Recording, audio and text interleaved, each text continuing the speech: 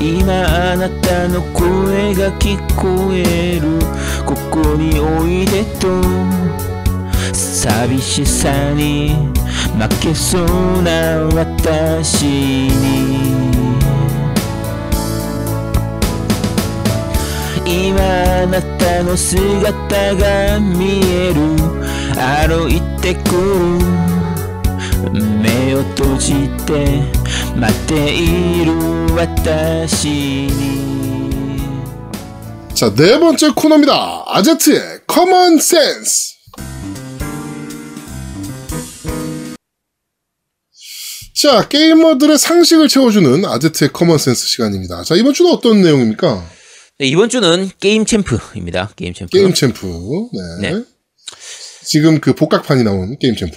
네. 최근에 게임 챔프가 복각판이 나왔기 때문에 지금 게임 챔프를 예로 들긴 했는데 사실은 90년대의 게임 잡지들 전반적인 얘기를 좀 같이 조금씩 할까 싶어요. 조금씩 할까 싶고. 네. 지금 대표적으로 게임 챔프를 얘기하는 이유가요.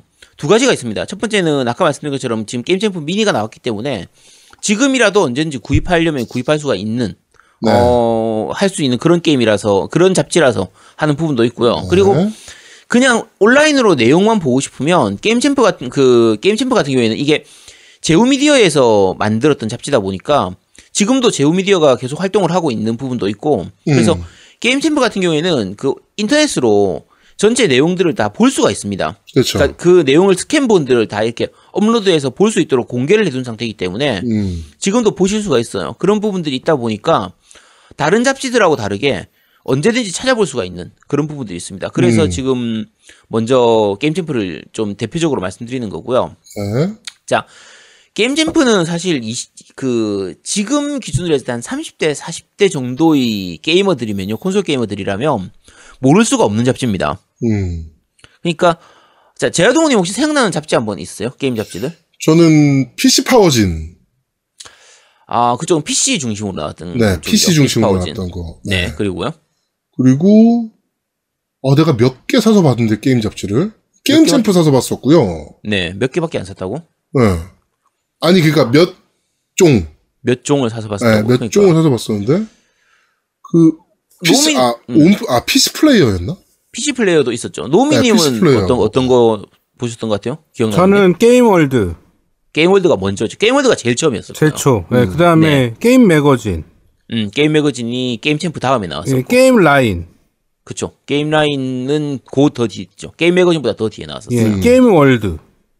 게임 월드가 아까 했잖아요. 제일 앞에 나온 거. 게임 월드가 그렇지. 그 다음에 나온 게 이제 그 월간 플레이스테이션. 월간 플레이스테이션은 잠깐 나왔다가 그게 지금 게임워즈로 바뀌었죠. 게임워즈로 바뀌었죠. 네, 그게 게임워즈로 바뀌었었어요. 뭐 PS 라인 뭐 이런 것도 있었고. 네. 하여튼 그러니까, 많았습니다. 네. 네. 그러니까 게임 챔프 같은 경우에는 아마 당시로서는 넘버 2 정도? 그러니까 중반에 90년대 초반 기준으로 하면 게임 챔프가 제일 잘 나갔었습니다. 아니, 만지장님 맥심은 뭐예요? 자, 맥심은 게임 잡지는 아닌데 게임에 대한 얘기를 가끔 할 때가 있죠. 네, 맥심에서도 실제 가끔 게임에 대해서 다루기도 합니다. 그렇죠. 네. 남성 잡지니까 다 게임을 안 다룰 수가 없죠. 자, 일단 말씀드리면 80년대까지는요. 대부분 게임 내용이 뭐 예를 들면은 PC 잡지들, 마이컴이라든지 뭐 컴퓨터 학습 그쵸. 이런 거. PC 사랑. 그렇죠. 그런 컴퓨터 중심의 잡지에 조그만하게 이렇게 공략만 좀 들어가 있거나 소개가 조금 들어가 있는 그쵸. 이 정도로 나왔었어요. 처음에는. 근데 그러다가 처음으로 이제 게임 잡지로 나온 게 게임 월드였거든요. 옛날에 무슨 잡지였지? 그게 PC 잡지 마이컴이었나? 그게 별도 그러니까 아예 별책 부록으로. 별책 부록으로. 네, 그렇게 있었을 거예요. 줬던 기억이 좀 있네요. 네. 마이컴에서 그때 파이널 판타지 마이컴이 아니었나? 별책 부록이? 기억이 잘 안 나는데 저도 잘 기억이 안 나요. 근데 어쨌든 그때 PC 뭐 이런 거 있었거든요. 그래서 네. 당시에는 그냥 게임이 아무래도 좀 마이너하다 보니까 이 게임만 따로 떼서 잡지를 만들었을 때 엄마들이 안 사줬죠.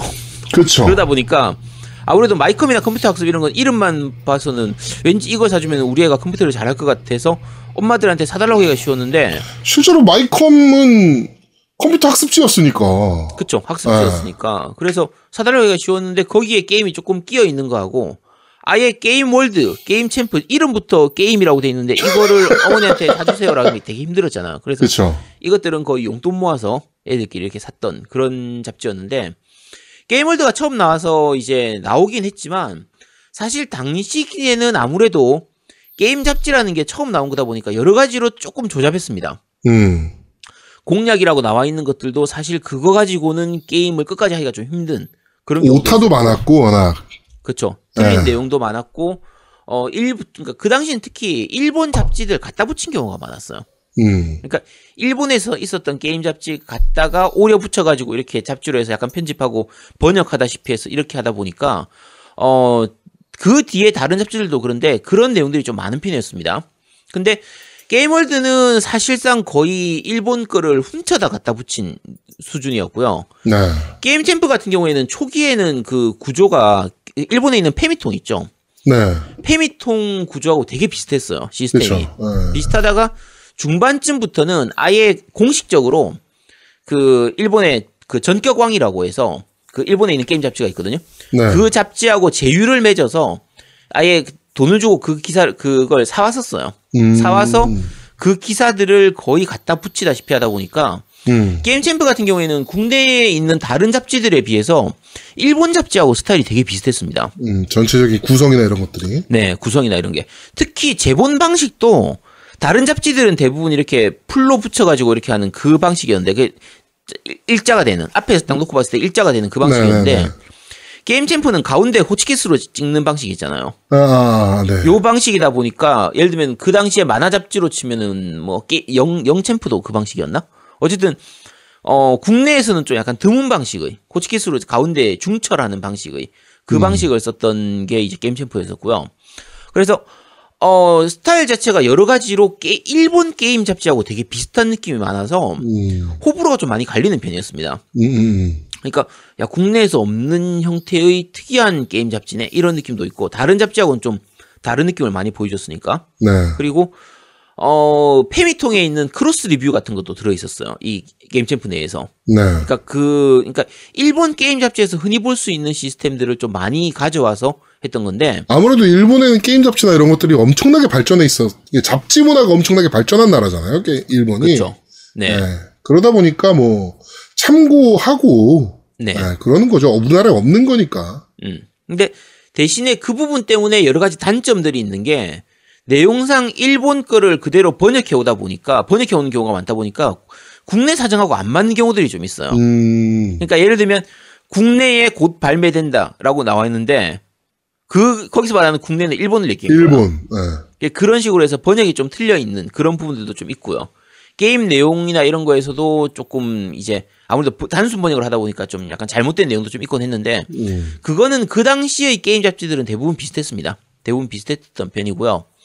아까 말씀드린 것처럼 게임월드가 원래 먼저 나왔어요. 1990년도에 먼저 나왔던 잡지인데, 어느 정도 있다가 이제 사라졌었고, 게임 챔프가 굉장히 좀 길게 갔었어요. 92년도에 처음 창간을 해가지고, 일단은 98년도까지 나왔습니다.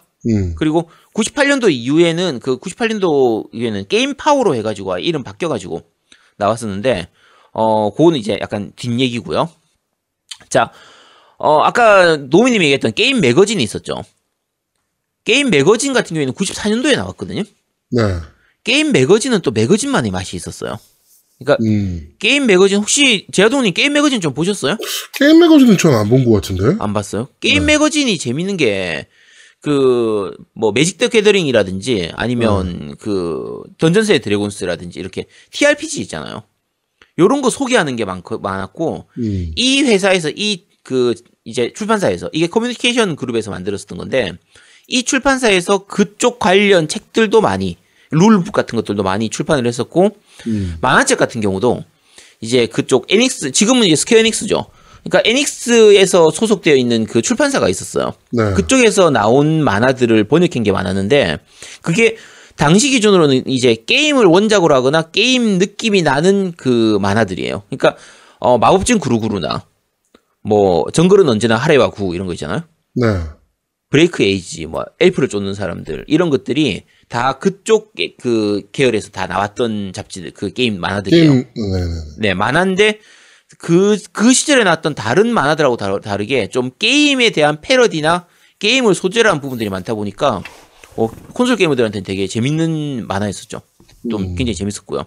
그 다음에 아까 게임피아 얘기 잠깐 나왔었는데 게임피아 같은 경우에는 사실 조금 얘가 다른 게 그게 잡지 브록으로 그 정품 게임 CD를 주기 시작했던 초창기 그 잡지가 그 게임피아였어요. 그 KBS 영상사업단에서 시작했던 잡지인데 제가 그 예전에 다니던 회사 이름이 게임피아예요. 네. 그래가지고 게임피아 노종환입니다. 그러면은 다들 열에 10명이 하는 얘기가 잡지 잘 봤습니다. 저희 그 회사 아닌데요?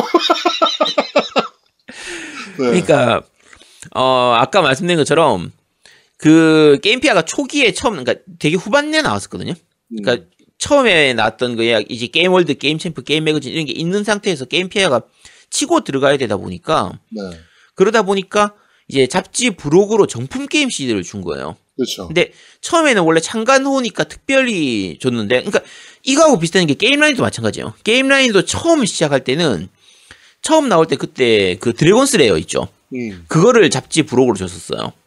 그래서 근데 초창간호니까 이제 아무래도 좀 손님들 끌어야 되잖아. 그래서 그렇지. 처음 시작할 때 좀 잘 해줘야 되니까 그래서 그런 거 줬었는데 그게 막장으로 가면서 나중에 번들 사태 터지고 네, 번들로 인해서 게임 회사들도 말아먹고 게임 잡지들도 말아먹고 해가지고 90년대 중반에 완전히 잡지들 다 정리되는 원인이 됐던 사태 중에 하나가 그 번들 게임 그렇죠. 잡지였는데 잡지사들이 한 방에 다 무너졌죠. 그 번들들 그렇죠. 때문에. 네. 근데 막 그랬어요. 그러니까 유저들 사이에서도 어디 잡지에선 이번 달에 어떤 번들 준다, 무슨 게임 준다, 막 이런 걸 막 공유하면서 이제 더 좋은 게임 주는, 더 재밌는 게임 주는 잡지들의 그쵸. 판매량이 월등히 높아지고 나머지 잡지들은 안 팔려버리고 막 이렇게 되는 사태들이 퍼지면서 작살이 났던 거죠. 그렇죠. 그러니까 사실상 그 당시에는 게임을 사면 잡지를 끼워주는 거의 그런 수준이었거든요. 그렇죠. 그 수준이었거든요. 그러니까 그렇다고 해서 안 주면 책이 안 팔리니까 좀 답답했던 그런 부분이고. 다른 게임 잡지들이 다 주는데. 그렇죠. 그러니까 우리만 안 주면 망하니까. 그나마 CD를 안 주면서, 그러니까 사실은 아까 말씀드린 것처럼 게임 라인이 원래 그 CD 주는 걸 먼저 시작했는데, 정작 자기들이 시작하고 나서 그 뒤로는 안 줬습니다. 안 주면서 대신에 게임 라인은 내용으로 승부를 보기 시작한 거예요. 그래서 게임 라인의 초창기 때 이제 우리가 흔히, 그러니까 지금 기억에 많이 얘기하는 정태룡이 있었던 브레이츠 편집자 이런 거 하는. 그렇죠. 그리고 정태룡 기자. 공략을 봐도 재밌는, 그러니까 공략만 봐도 재밌는. 그러니까 이게 그 전까지는 일본 거 번역해오는 이런 내용들도 많고 그냥 되게 딱딱한 문체의 공략이었는데 게임 라인에서는 그 문체가 되게 자체로 재밌게 이렇게 해요. 그러니까 말장난 같은 그런 것도 많이 넣고 좀 그런 것들이 있다 보니까 공략만 읽어도 재밌는 형태로 그 글이 쓰여져 있었거든요. 그래서 자기만의 색깔을 가지고 어느 정도 진행을 하다가 나중에는 게임 라인이 그 중반에 그 안에 편집부 사이에서 좀 이렇게 사태가 좀 터지면서 그 게임 라인에 원래 있었던 기자들이 다 게이머즈로 옮겨버립니다. 그러니까 빠져나와서 게이머즈를 만들고요. 그러니까 그 중간에 이제 아까 월간 플레이스테이션이 나오죠. 그래서 어쨌든 그쪽으로 옮겨가게 되고 그리고 정작 그 게임 라인은 게임 매거진 이 잡지들을 옮겨가 어쨌든 왔다 갔다 합니다. 이렇게 그러니까 사실은 이게 전체적으로 시장이 작다 보니까 그 안에 있는 기자들끼리 서로 왔다 갔다를 좀 했었어요. 많이 했던 그런 부분들이 있는데 어쨌든 게임 라인이든 게임 매거진이든 뭐 지금 남아 있는 건 이제 게이머즈 밖에 안 남아 있는 상태고 중간에 잠깐 있었던 건 게임 비평 같은 잡지도 있었어요. 격월관지로 나왔던 건데. 그거 기억난다. 게임 비평. 네. 게임 비평이 굉장히 좋은 책이었어요. 그러니까 되게 좋은 책이었던 걸로 기억해요, 저는. 네. 그 당시에는 되게 크기도 작고 안에 읽을 거리만 많은 그리고 뭐 다른 얘기보다 그냥 게임 비평이나 게임사 뒷얘기 이런 것들이 많이 있는 건데 한 2년, 3년 정도만 출판되고는 더 이상 출판이 안 됐었어요. 약간 좀 아쉬웠던 건데 일본 거를 거의 그대로 그냥 번역해오는 거의 그렇죠. 그런 건데 꽤 내용은 알찬 편이었거든요. 꽤 괜찮았던 책이었던 거. 저도 그거 봤던 기억이 납니다. 네. 크기는 되게 작지만 꽤 괜찮은 편이었고요. 그러니까 어쨌든 아까 말씀드린 것처럼 여러 가지 잡지들이 있었는데 전체 잡지 중에서 제 기억에 제일 많이 남는 거 3개를 꼽으라고 하면 게이머즈는 빼고 게이머즈는 현존하고 있으니까 빼고 나면 게임 챔프하고 아까 말씀드린 것처럼 게임 라인하고 게임 매거진 요 3개예요. 이 세 개가 여러 가지로 잡지 질이 좀 그래도 괜찮은 편이었어요. 당시 기준으로 하면 꽤 괜찮은 편이었고 자기 그 잡지만의 색깔을 좀 잘 가지고 있는 아이덴티티가 있는 그렇죠. 아이덴티티가 있는 편이었고 게임 매거진은 지금 안 나오는 게 좀 약간 아쉬운 부분인데 네. 현재로서는 어쨌든 그 지금 잡지 내용을 볼 수 있는 거는 게임 챔프밖에 없기 때문에 혹시라도 궁금하신 분들은 아까 저희 광고에서 말씀드리는 게임 챔프 미니를 구입하셔도 되고요.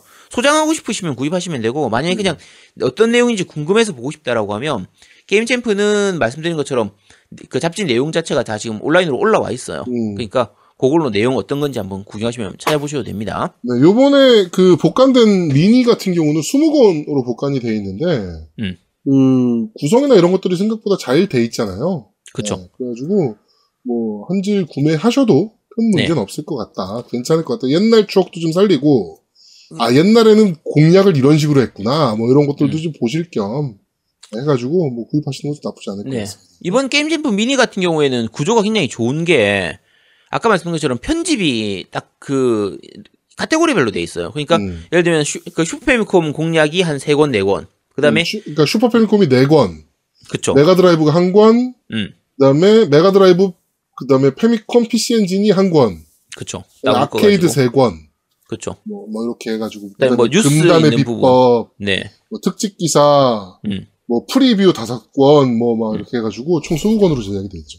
네. 그래서 몰아서 보기도 좋고 보다 보면 아 옛날에 이랬었지. 아 맞아. 옛날에 이런 거 있었어 하면서 진짜 말 그대로 추억에 젖어서 볼 수 있는 부분이 있어요. 그래서 사실은 말씀드리면 지금 20대 분들이 보기는 이게 뭐야 싶어서 재미가 없을 수 있는데 우리 세대의 분들이 보면은 아 맞아. 이 그때 이랬었어 하는 느낌으로 좀 추억에 젖을 수 있는 게임이에요.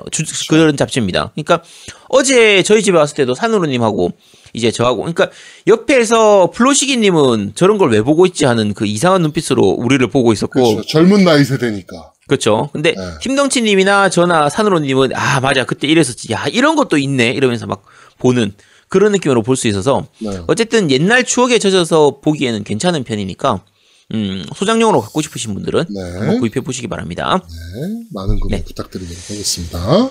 네. 자, 아제트의 커먼 센스는 여기까지 진행하도록 하겠습니다. 네. 플로우시기님이 채팅으로 덕후들이라고. 아니 자기는 조선제일검이면서. 야, 그건 좀 듣기 좋잖아. 야, 그렇네. 야, 그건 듣기 좋은데? 야, 덕후들이 듣기 좋아. 조선제일검이 듣기 좋아. 조선제일검이 좋지. 야, 나도 뭐 딴 걸 다르게 불러달라고 해야겠다. 조선제일덕. 야, 이상하잖아. 덕후 말고 딴 거 없냐고. 조덕. 아니, 조선제일덕 좋잖아. 조덕. 야, 그럼 이상하지. 덕후 말고 딴 걸 해달라고, 딴 걸. 아니, 딱 좋은데, 조선제일덕. 그러면 조선제일후. 뭐라고? 덕후? 후? 야, 그런데 플로시가 형들한테 덕후들 이러면 좀 아니지 않겠냐? 맞아야지. 넌 한번 맞자 좀. 안 되겠다. 플로시기님이 진짜 좋은 말 했네. 덕중지왕. 네. 그렇습니다. 국내난 덕후님이 줄여서 조후? 네.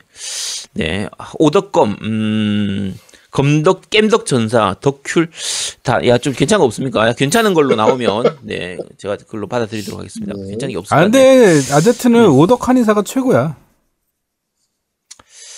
그래, 그게 제일 잘 어울려, 오덕 한의사가. 그래, 차라리 그걸로 만족하자. 뭐, 어떡해.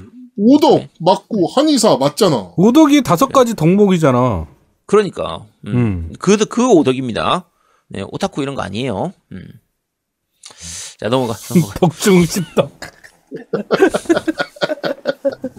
우리나님도 좋은 거 하시네. 덕왕. 짧고 굵다, 덕왕. 그 덕이라는 단어 좀 빼면 안 돼요? 끝까지 덕이야, 다들. 십덕서생. 화타의 열은 오타 갑시다. 그렇습니다. 선덕왕. 야, 선덕왕은 괜찮다. 선덕왕은 좋네. 선덕왕, 오케이, 콜. 네, 선덕왕. 그건 괜찮네. 선자 붙이니까 좋네. 앞선자에 덕후덕자에. 네, 그렇습니다. 나 이거 진짜, 이거 보고 딱, 오덕황 엄베코. 아씨, 하필 또 엄베코야. 아이씨. 다음 마지막 코너 갑시다. 완전 빵 터졌네, 오덕황 엄베코에서. 네.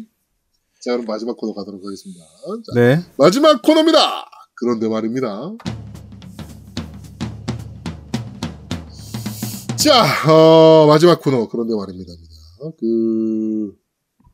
차세대 콘솔 게임기에 대한 리뷰를 진행해 보도록 하겠습니다. 본격적으로. 자, 뭐부터 얘기해 볼까요? 일단은 성능부터 얘기를 해야겠죠. 성능부터 얘기를 한번 해보죠. 네. 근데 이거 성능을 뭐라고 얘기해야 돼? 이거 수치적으로 얘기해 줄 수도 없고. 자, 성능은 저는 할 말이 없습니다. 왜냐면 저는 플스5밖에 없기 때문에. 네. 자, 엑시엑하고 플스5를 둘 다 가진 두 분이서 말씀해 주시죠. 이게 성능이랑 유관한 문제인지는 모르겠는데, 솔직히. 게임기를 처음 켰을 때, 엑스박스 시리즈 X와 플스5를 처음 켰을 때의 느낌은 플스5가 더 좋아요. 훨씬 좋지. 네, 왜냐면은 OS도 싹 다 갈렸고, 뭐, 이런 부분이 있다 보니까, 진짜, 새로운 게임기라는 느낌은 플스5가 훨씬 더 강합니다. 차세대 엑스박스는 OS가 업그레이드 되진 않았거든. 그러니까 엑스박스 엑시엑이나 액원이나 어차피 UI가 똑같으니까. OS UI가 똑같으니까. 처음 게임기를 켰을 때, 와, 새로운 게임기다라는 감흥은 플스5가 월등히 높습니다, 솔직히. 근데 대신에 익숙하니까 사용하기가 더 편한 부분은 있잖아요. 그게 문제인데, 이번에 플스5의 가장 큰 변화점이 뭡니까? 패드에 확인 버튼이 바뀐 거잖아요. 그렇죠. X가 확인으로 바뀐 거잖아요. 맞아요. 그것 때문에 자꾸 내가 취소를 눌러.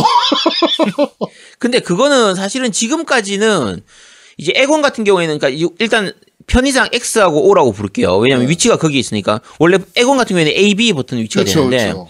어쨌든 플스 기준으로 했을 때 X 버튼이 원래 취소였고 동그라미 버튼이 선택이었는데 액박 같은 경우에는 그게 서양 기준이기 때문에 반대였단 말이에요. 그래서 X가 선택이고 O가 반대고, 그러니까 O가 취소고 이 방식이라 플스 같은 경우에도 플스 게임 중에서도 일부 게임들 서양 쪽 게임은 X가 선택이고 그렇죠. O가 취소고 이래서 게임 내에서는 그 구조고 밖에 메뉴에서는 X가 선택이고 O가 그러니까 X가 취소고 O가 선택이고 이런 식으로 해서 자꾸 왔다 갔다 하니까 귀찮았으면 좀 짜증났었는데 혼동됐었는데 이제 그게 다 통일돼서 무조건 액원이든 플스든 다 X가 선택, O가 취소. 물론 이제 일본 게임들 같은 경우에는 지금도 여전히 게임 내에 들어가면은 O가 선택인 것들이 나오겠지만 어쨌든 메뉴는 액원하고 플스가 다 통일이 됐으니까 익숙해지고 나면은 오히려 좋아질 걸로 보여요. 그렇죠. 일단은 기기 성능을 얘기하자고 했으니까 기기 성능에 초점을 맞춰서 말씀을 드리면 기본적으로 해상도가 제일 아쉬워요. 뭐냐면 1440p를 지원하냐 안 하냐. 그렇죠. 네, 플스5의 경우. 네, 플스5는 그냥 FHD 아니면 그냥 4K라서 그 부분이 굉장히 아쉽습니다. 맞아요. 그게 가장 크게 왔었고 왜냐면 그러니까 저희가 저번에도 한번 말씀드렸다시피 일본 쪽에서는 콘솔은 TV에 몰려 쓰는 거지 모니터에 몰려 쓰는 게 아니잖아. 그렇죠. 근데 TV는 144p가 없잖아. 근데 왜 지원을 해야 되지? 약간 이런 마인드다 보니 이제 1440p가 빠진 거죠. 플레이스테이션은 지원하지 않게 된 거고. 네, 그 다음에 또 하나 다른 점이 그 외장하드 문제예요. 외장하드가 어떻게 문제냐면 플스에는 자동으로 그러니까 호환성 예전 게임들을 설치하면 자동으로 외장하드로 이동하는 기능이 있어요. 네. 예. 자동으로 이거는 옛날 호환 게임들은 전부 다 외장하드로 보낼까요라는 설정이 있거든요. 그래서 내가 본체 용량을 신경 쓰지 않고 예전 게임을 너 몰랐지? 몰랐어. 예전 게임들을 설치할 수 있어요. 그래서 플스4 게임은 무조건 외장하드로. 그렇죠. 외장하드로 보낼 수 있는 기능이 있어요. 그래서 설치를 하면 자동으로 외장하드에 다운로드가 돼요. 그런데 자, 엑시엑은 뭐가 있냐면 그 엑시엑 전용 게임은 내장에 깔아야 되고요. 엑시엑 전용이 아닌 게임들은 외장에 깔아야 돼요. 그게 하위 호환이든 어쨌든 하이 호환돼도 XX 그러니까 시리즈 X 전용이 있어요. 그러니까 모르는 거야. 그래서 설치를 해봐야 알아요. 근데 여기서 두 가지가 있어요. 설치를 하면 뭐가 있냐면 마켓에서는 시리즈 X용이라고 안 나왔는데 네. 설치를 했는데 시리즈 X용이라고 나와. 이거는 시리즈 X의 성능 상상이 있다는 얘기예요. 그냥. 그리고 마켓에부터가 시리즈 X라고 뜨면 무조건 내장에만 설치해야 돼. 그게 보더랜드 같은 경우에는 마켓에 그 시리즈 X라고 떠요. 설치하고 네. 외장하도록 보내면 실행이 안 돼. 다시 내장으로 보내라고 떠요. 그래서 그런 차이점이 있습니다. 그래서 굉장히 그게 불편해요. 그러니까 시리즈 XS 전용 게임 같은 경우는 무조건 내장하드에 깔아야 되는 부분이고. 그거를 그렇죠. 자동으로 해줬으면 좋겠는데.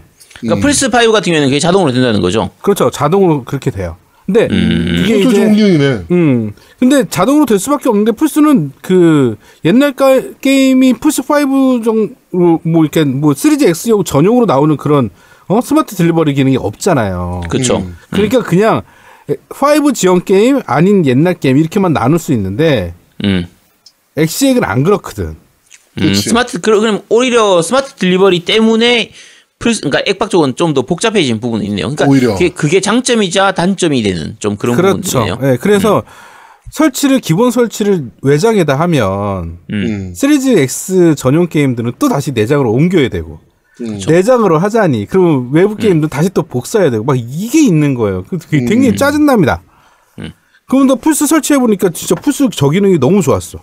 네, 그 기능은 너무 좋았어요. 저는 애초에 그냥 내장에다 다 깔아버리고 이제 시리즈 XS 없는 게임들 있잖아요. 네네네. 그걸 그냥 다 외장으로 보내버렸거든요, 저는. 근데 그것도 안 된다는 거잖아요. 아까 지금 노미님 얘기하는 게, 그렇게 XS가 표시가 안 돼 있는 게임들 중에서도, 이제, 시리즈 XS에서 이제 더 좋아지는 업그레이드 되는 부분들이 있는 게임들 같은 경우에는 외장으로 보내면 플레이가 안 된다는 아니야, 그건 플레이가 돼.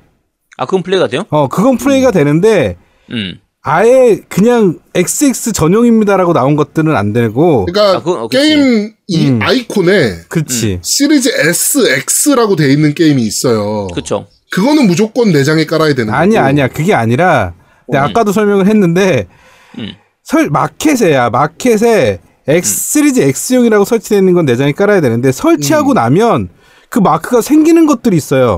아, 마켓에서는 없었는데 그렇죠. 마켓에서는 없어. 거네. 근데 설치하니까 생겼어. 그건 뭐냐면 성능 향상이 있다는 거야. 근데 그런 거는 외장에 설치해도 돼.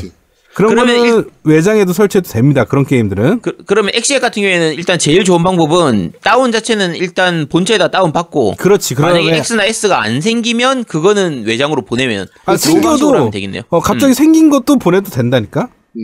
걔도 가는데. 헷갈린다. 그러니까 되게 헷갈리게 돼 있어. 그래갖고 내가 그거를 몇 개를 그러니까 몇 개를 테스트를 해봤어요. 제가 사실 요번 주에 게임 말고 이런 테스트를 너무 많이 했어, 나는. 그러니까 해보니까 그런 문제가 있습니다. 그래갖고 약간 헷갈려요. 네, 시리즈 X용, 그 다음에 설치하고 나서 시리즈 S 향상용, 이렇게 나눠질 수 있는 거예요.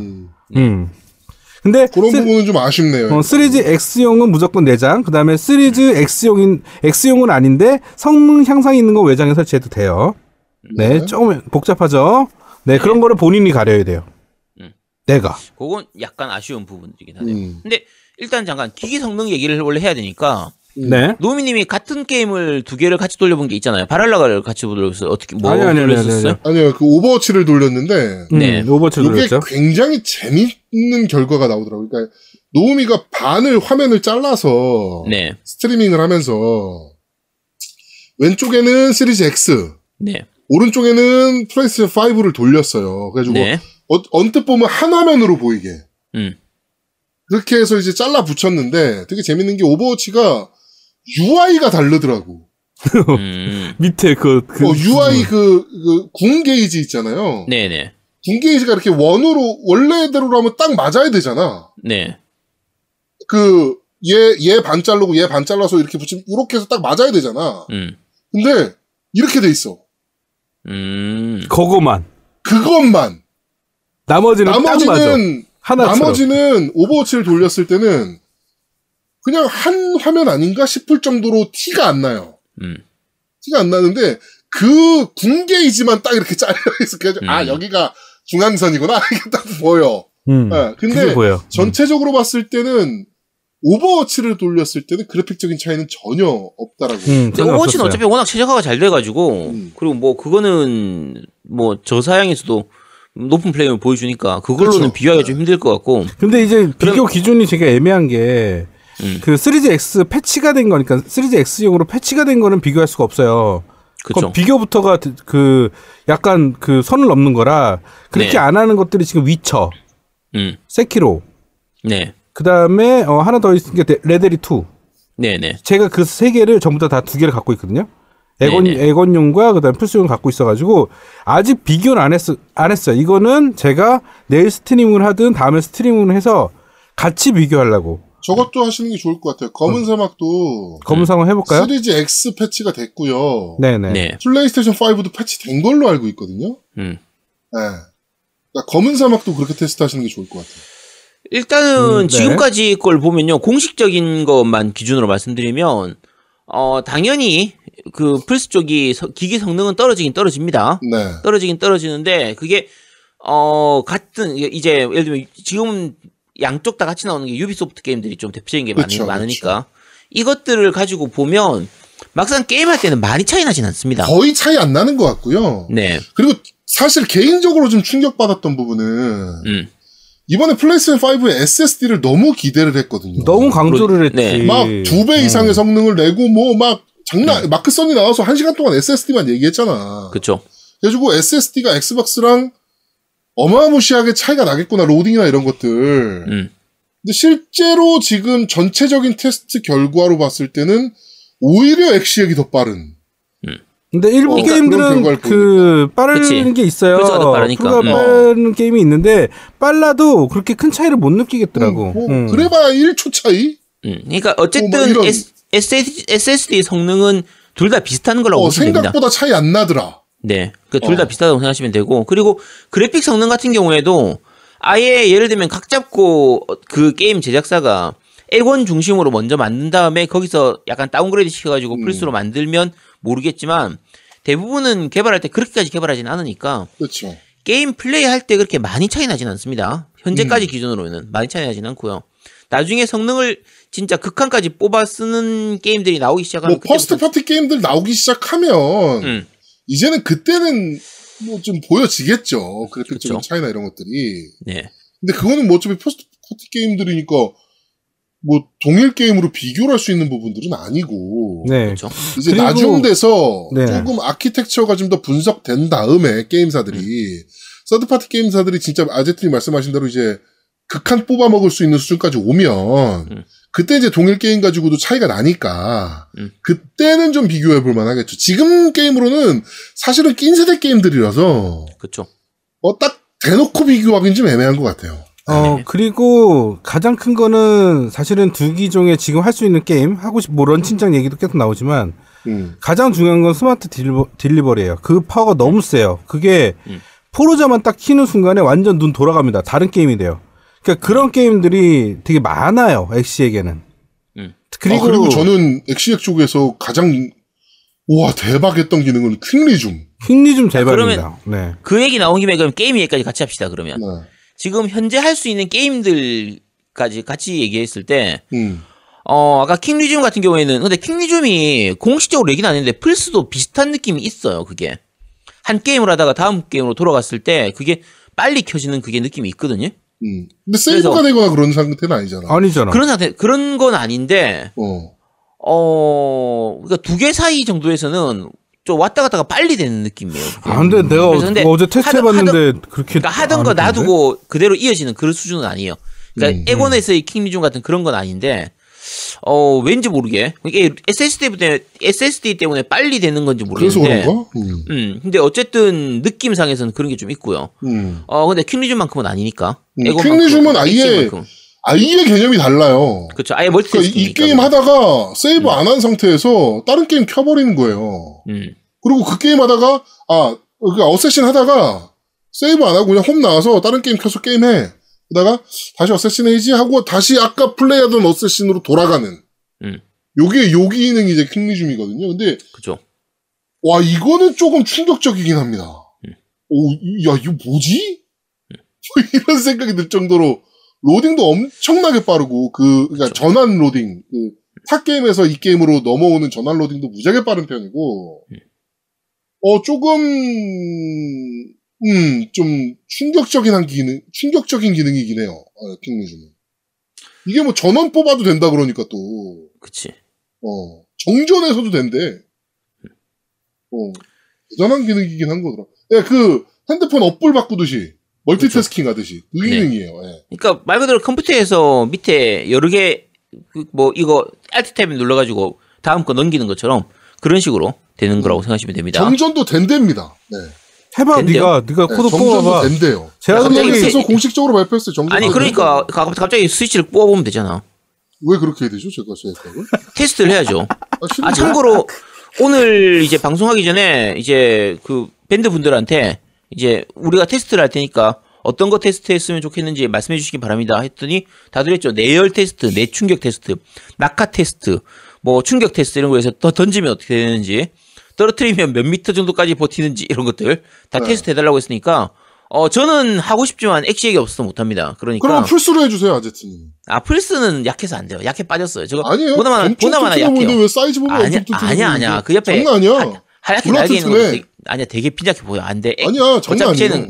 자, 튼튼한 액원으로 테스트를 해주시고. 그리고 두 개 비교 테스트를 해야 되잖아. 근데 나는 니거 하고 그다음에 우리가 액시액 할게요, 그러면. 자, 그리고 넘어가겠습니다. 그 킹리즘도 킹리즘인데 다른 것들도 많잖아요. 이제 또 저 얘기를 해보시죠, 좀. 네. 킹리즘만 얘기하시면 안 되고, 네. 자, 그럼 기기 성능 다른 거 혹시 얘기하실 거 있어요? 성능에 대해서? 기기 성능은 사실은 지금 비교할 만한 게 그렇게 많지는 않아요. 솔직하게. 시리즈 X용으로 나온 게임들, 그러니까 그 전용으로 게임 나온 예전 것들, 그래갖고 지금 그 시리즈 X용으로 나온 그 스마트 딜리버리 된 게임들 보면, 로딩 얘기 되게 많이 나오잖아요. 로딩 얘기 중에 그 보더랜드 3 해보셨죠? 제아도목님. 그쵸. 네. 그 인트로 로딩 혹시 얼마 걸렸는지 기억나세요? 옛날에요? 네네. 졸라 길었던 걸로 기억해요. 졸라 길었어요. 네. 졸라 길었어요. 1분 넘게 기다렸어요. 네. 그것 때문에 짜증나갖고 많이 못한 사람들 많았는데. 그쵸. 10초입니다. 10초. 진짜 짧다. 10초. 네. 1분 그러니까 로딩이 말도 안 돼요. 네. 로딩이 정말 짧아요. 로딩이 진짜 말도 안 돼요. 그러니까 그리고 그래픽이랑 그다음 보더랜드 3를 다시 하고 싶다는 생각이 굉장히 크게 들었던 게 음성도 갑자기 그렇게 그러니까 음성이 원래부터 지원했는데 그래픽도 굉장히 깔끔해지고 그냥 맵 넘어가는 건 로딩이 안 느껴져 아예. 그러다 보니까 진짜 다른 게임 같은 느낌이 굉장히 많이 들어요. 네. 그렇죠. 발열과 소음 비교도 그건 저희가 좀 이따가 나중에 다시 얘기하도록 하고. 네. 일단 그러면 게임 아까 얘기하신 것처럼 하위호환 게임도 같이 얘기할게요. 하위호환 게임 같은 경우에 플스 쪽도 당연히 좋아졌습니다. 플스5 같은 경우에도 기존에 있었던 플스4용 게임들이 상당수가 로딩이 확 짧아졌죠. 아까 얘기 드렸다시피 저는 저거 고스트 오브 스시마 돌려보고 충격받은 정도. 예. 쇼크를 먹었고. 그쵸. 라오 몬스터 헌터 같은 경우도 60프레임으로 돌아간다 그러더라고요. 완전 다른 느낌이라고 그러던데. 저도 아직 못 돌려봤는데 몬스터 헌터는 이따 제가 돌려볼 거예요. 이게 이번에 게임 얘기해서 약간 좀 말씀을 드릴 부분이 아무래도 초창기니까 런칭작들은 좀 작긴 작아요. 개수가 몇 개 안 되죠. 몇 개 안 되기도 하고. 근데 그나마 플스 같은 경우에는 이제 데몬즈 소울하고 스파이더맨 같은 경우가 확실하게 견인을 해주기 때문에 킬러 타이틀로서 확실히 런칭 타이틀로 이제 한 방을 주는 게 있기 때문에 그래서 이걸로도 뭐 괜찮은 편이고요. 그리고 유비소프트에서 나오는 거 이제 와치독스나 그 어쌔신 크리드 발할라 같은 경우에서도 다 양쪽 다 나왔지만 다 괜찮은 게임으로 초기에 즐길 게임으로서는 뭐 부족하지가 않은데 그래도 아쉬운 부분이 있을 경우에는 하위한 게임을 하면 됩니다. 액원 게임이나 플스4용 게임을 하면 되는데 아니 뭐 워낙 많으니까. 그렇죠. 근데 이번에 플스5에서 게임 패스에 대항해서 진짜 한 방을 보여준 게 이제 플스 컬렉션이라고 해가지고 PSN 플러스 컬렉션이죠. 네. 컬렉션이라고 해서 플스4용 게임 중에서 이제 주로 소니 쪽 게임들, 그 다음에 뭐 페르소나라든지 뭐 바이오즈드 7 같은 것도 있지만 그런 대표적인 게임들 한 18개 정도가 지금 무료로 플레이를 할 수가 있어요. 네. 근데 이게 정말 대박입니다. 그러니까 게임 패스 같은 경우에는 인디 게임도 있고 이것저것 섞여 있지만 PS 플러스 컬렉션 같은 경우에는 거의 대부분 대작 게임들 중심으로 되어 있어요. 예를 들면 가드 오브 워라든지 그다음에 데이즈 곤이나 그렇죠. 뭐 라스트 오브 어스. 네, 라스트 오브 어스, 디트로이트 비컴 휴먼, 언차티드 4 이런 식이라 사실 어떻게 보면 플스4부터 계속 해왔던 유저들 입장에선 야 이거 다 해봤던 거잖아. 야 이거 안 한 사람이 어디 있어? 이렇게 느끼겠지만 만약에 플스4를 안 하고 바로 플스4를 물론 이제 그런 사람이 얼마나 있을까봐는 플스4를 안 하고 바로 플스5를 산 사람이라든지 아니면 플스4를 산 지가 얼마 안 돼서 그 앞에 게임들을 못 해봤던 사람들이라면 충분히 메리트가 있는 그쵸. 거예요. 그래서 뭐 블러드본 같은 것도 있고 해서요. 그래서 요 게임들을 하다 보면 저도 이제 생각나가지고 그냥 몇 개 해봤는데 확실하게 로딩이 확 줄었습니다. 그래서 플스4로 했지만 그래도 좀 괜찮은. 물론 약간 아쉬운 건 그래픽 향상이 생각만큼 많진 않아요. 그러니까 저는 이번에 차세대기의 키포인트는 뭐 다른 분들은 뭐 레이트레이싱이니 뭐 막 이런 거 얘기하시겠지만 저는 로딩하고 프레임이라고 생각이 돼요. 그렇죠. 네, 로딩하고 프레임. 네, 이번에 키포인트가 이번 세대 기계 키포인트는 로딩하고 프레임이라고 생각이 되는데 이 30프레임 게임에 대한 그러니까 고스트 오브 스시마 같은 경우 엄청 오래 플레이했으니까 머릿속에 각인이 돼 있잖아요. 30프레임에 대한 각인이. 근데 그게 60프레임으로 딱 넘어오는 순간 너무 다른 게임 느낌이기도 하고 그렇죠. 로딩도 마찬가지고 아까 노우미님 말씀하신 대로 2분 걸리던 로딩이 10초 만에 끝나버리면 그것도 좀 충격적이긴 하니까. 그러니까 로딩 짧아진다고 해도 게임이 어차피 같은 게임인데 라고 생각할 수 있지만 전혀 달라집니다. 그 체감할 수 있는 그 감각 자체가 훨씬 즐거워져요. 훨씬 편해지고 그래서 이건 로딩은 사실 양쪽 다 별로 큰 차이가 없습니다. 양쪽 다 좋아요. 플스든 에곤이든 둘 다 좋습니다. 엑시엑이든 둘 다 좋고. 정말 쾌적합니다.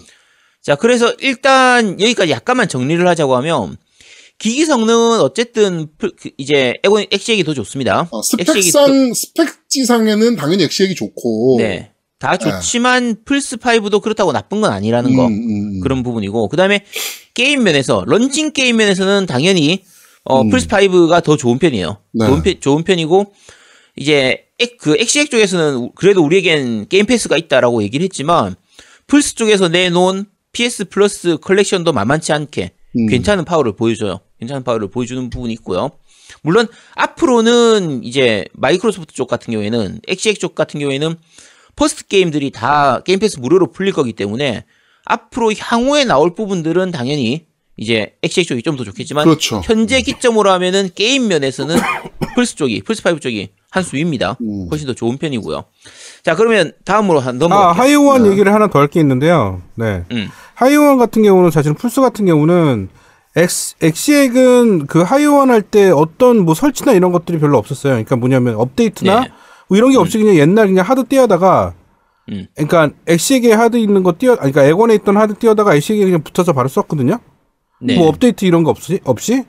그런데 플스는 제가 받고 나서 플스에 있는 걸 띄어다가 플스5에 붙여가니까 해당되는 게임들의 업데이트를 조금씩 받아요. 뭘 받는지는 모르겠는데. 그쵸. 받아야 되는 것도 있고 없는 것도 있고. 안 받아도 되는 것도 있고. 그걸 보는 순간에 불안해지기 시작하는 거야.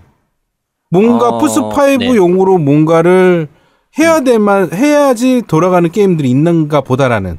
네. 근데 그거는 플스5로 업그레이드 되는 부분들은 그걸 따로 받는 것 같더라고요. 맞아요. 그래서 네. 그런 부분에서 약간 좀 걱정스러운 아닌 걱정? 그러니까 만약에 저걸 준비 안 한 게임을 내가 하고 싶을 때 하이오한 데는 그러니까 엑박 쪽에서는 100% 다 된다고 했었고 그 다음에 플스 쪽에서는 일부는 안 된다고 했잖아. 근데 일부만 되는 것 같은 느낌? 반대로?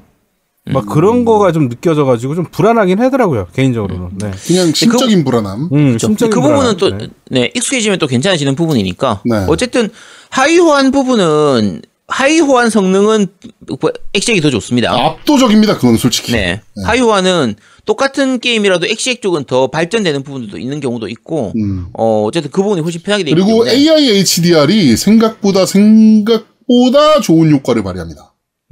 네, 그러니까 HDR이 적용 안 돼 있는 게임인데 AI로 HDR을 강제로 매겨버리는 기능이 있거든요, 엑시엑에. 그렇죠. 그거 생각보다 괜찮습니다. 네. 그것도 좋은 기능이에요. 네, 때깔이 달라지죠. 네. 자, 어쨌든 그런 부분들은 있고요. 자, 그다음에 요 디자인 얘기 좀 합시다. 두 분 디자인은 어떤 것 같아요? 저는 엑시액이 없기 때문에 말씀드리기가 힘듭니다. 저는 솔직히 디자인은 엑시액이 앞선. 아니야. 엑시S가 앞선. 그렇죠. 물론 이제 엑시S까지 한다면 엑시S가 앞선이긴 한데. 네. 그 다음에 동일 사이즈로, 그러니까 동일 스펙으로 본다라고 하면 사실 엑시S는 스펙이 좀 아래에 있는 게임기니까 뭐 그거는 논외로 치더라도 엑시S는 나중에 따로 얘기하고. 자, 엑시X와 플레이스테이션 5의 디자인 대결이라고 하면 이거 디자인은 어차피 개취니까. 제 개인 취향은 엑시S가 앞선. 플레이스테이션 5는 커도 너무 큽니다, 인간적으로. 아니, 크고 뭐가 있냐면 이게 유광이에요. 네. 이게 유광의 단점들을 많이 아시잖아. 지문 잘 묶고, 스크래치 잘 나고, 먼지 티 잘 나고, 뭐 먼지 붙어 있으면 막 티 나고, 얘는 지금 5만 개 다 티나. 그러니까 막 되게 싫어. 근데 개인적으로 제가 플스 쪽에서 약간 아쉬운 게 이거 플스 4 때도 마찬가지였는데 이 불빛 나는 거 좀 끌 수 없나 그걸 모르겠어요. 끄는 기능이 옵션이 없나? 그 주황색 불 뜨는 거 있잖아요. 대기 모드 때. 그러니까 이게 흰색, 주황색, 이제 파란색 이렇게 해서 불빛 나는 거나 이제 패드에서 불빛 나는 것도 마찬가지인데 굳이 이거 불빛을 내야 되나 싶은 게 약간 저는 그래서 아예 게임기를 TV 뒤로 놨어요. 그러니까 그게 게임하다 보면 그 불빛이 되게 거슬려요. 게임에 집중해야 되는데 그게 자꾸 신경이 쓰여. 그리고 그게 두 줄로 나오잖아 이제. 그렇죠. 더 커졌어요. 플스 4 때보다 훨씬 더 커졌어요. 이걸 왜 굳이 이렇게 해야 되나. 이게 좀 약간 애매한데 제가 옵션에서 그게 끄는 걸 못 찾아가지고 혹시라도 끄는 게 있는지를 모르겠지만 저는 이제 엑시액이 없기 때문에 보지는 못했지만 플스5는 이거는 개인적인 성향이긴 하지만 좀 그다지 그 디자인은 점수를 좀 주기가 힘들 것 같아요. 네. 디자인은 솔직히 제가 누차 말씀드렸잖아요. 왠지 중국에서 사이버네틱이라는 컨셉을 가지고 디자인을 하면 이런 게 나올 것 같아. 라고 말씀드렸던 그대로예요, 솔직히. 저는 개인적인 느낌. 그러니까 사실은 심플이지 베스트잖아요. 정말 심플하게 만드는 게 좀 좋은데 얘는 너무 쓸데없이 화려하게 만들어 놔서 그러니까 제가 사진으로 봤을 때는 옆에 이 뭐라고 해야 돼? 셀 머리 같은 이 하얀색 양쪽으로 올라와 있는 날개. 그 날개 부분이 뭔가 작동이 있나 보다 생각했는데 막상 제품 받아서 봤을 때 도대체 이걸 왜 붙여놨는지 이해를 못 하겠어요. 이게 도대체 하는 역할이 뭐지? 도저히 모르겠는 거야, 이걸. 이 판넬은 도대체 왜 필요한 건지를 알 수가 없어요. 그래서 이거는 크기를 더 줄일 수 있는데 쓸데없이 키워놓은 거의 그런 느낌이라 어떻게 보면 소니답지 않은 느낌입니다. 소니의 원래 디자인의 소니였잖아. 그러니까 소니의 디자인은 작게 만드는 걸, 그러니까 축소지향의 일본인 책에 나오는 것처럼 작게 만드는 거에 목표를 뒀었단 말이에요. 그러니까 예전에 소니 1화 있잖아요. 워크맨 만들 때 물에 담궜다가 딱 꺼내가지고 물 빠지는 거 보면서 이 크기만큼 더 줄일 수 있다라고 얘기했던 그게 소니였단 말이에요. 소니 맞지? 아이와였나? 소니 맞는 것 같은데. 자, 어쨌든 그랬던 것 같은데 얘는 왜 이렇게 굳이 쓸데없이 크게 만든 건지를 조금 약간 의아한 수준이에요. 자기들은 멋있다고 생각하는지 모르겠는데 디자인은 애매합니다. 저희가 일본 아저씨 나와가지고 이거 분해하는 영상 보면서 와, 저 아저씨 상체만 해라고 막 웃었잖아요. 근데 와, 너무 커요, 인간적으로.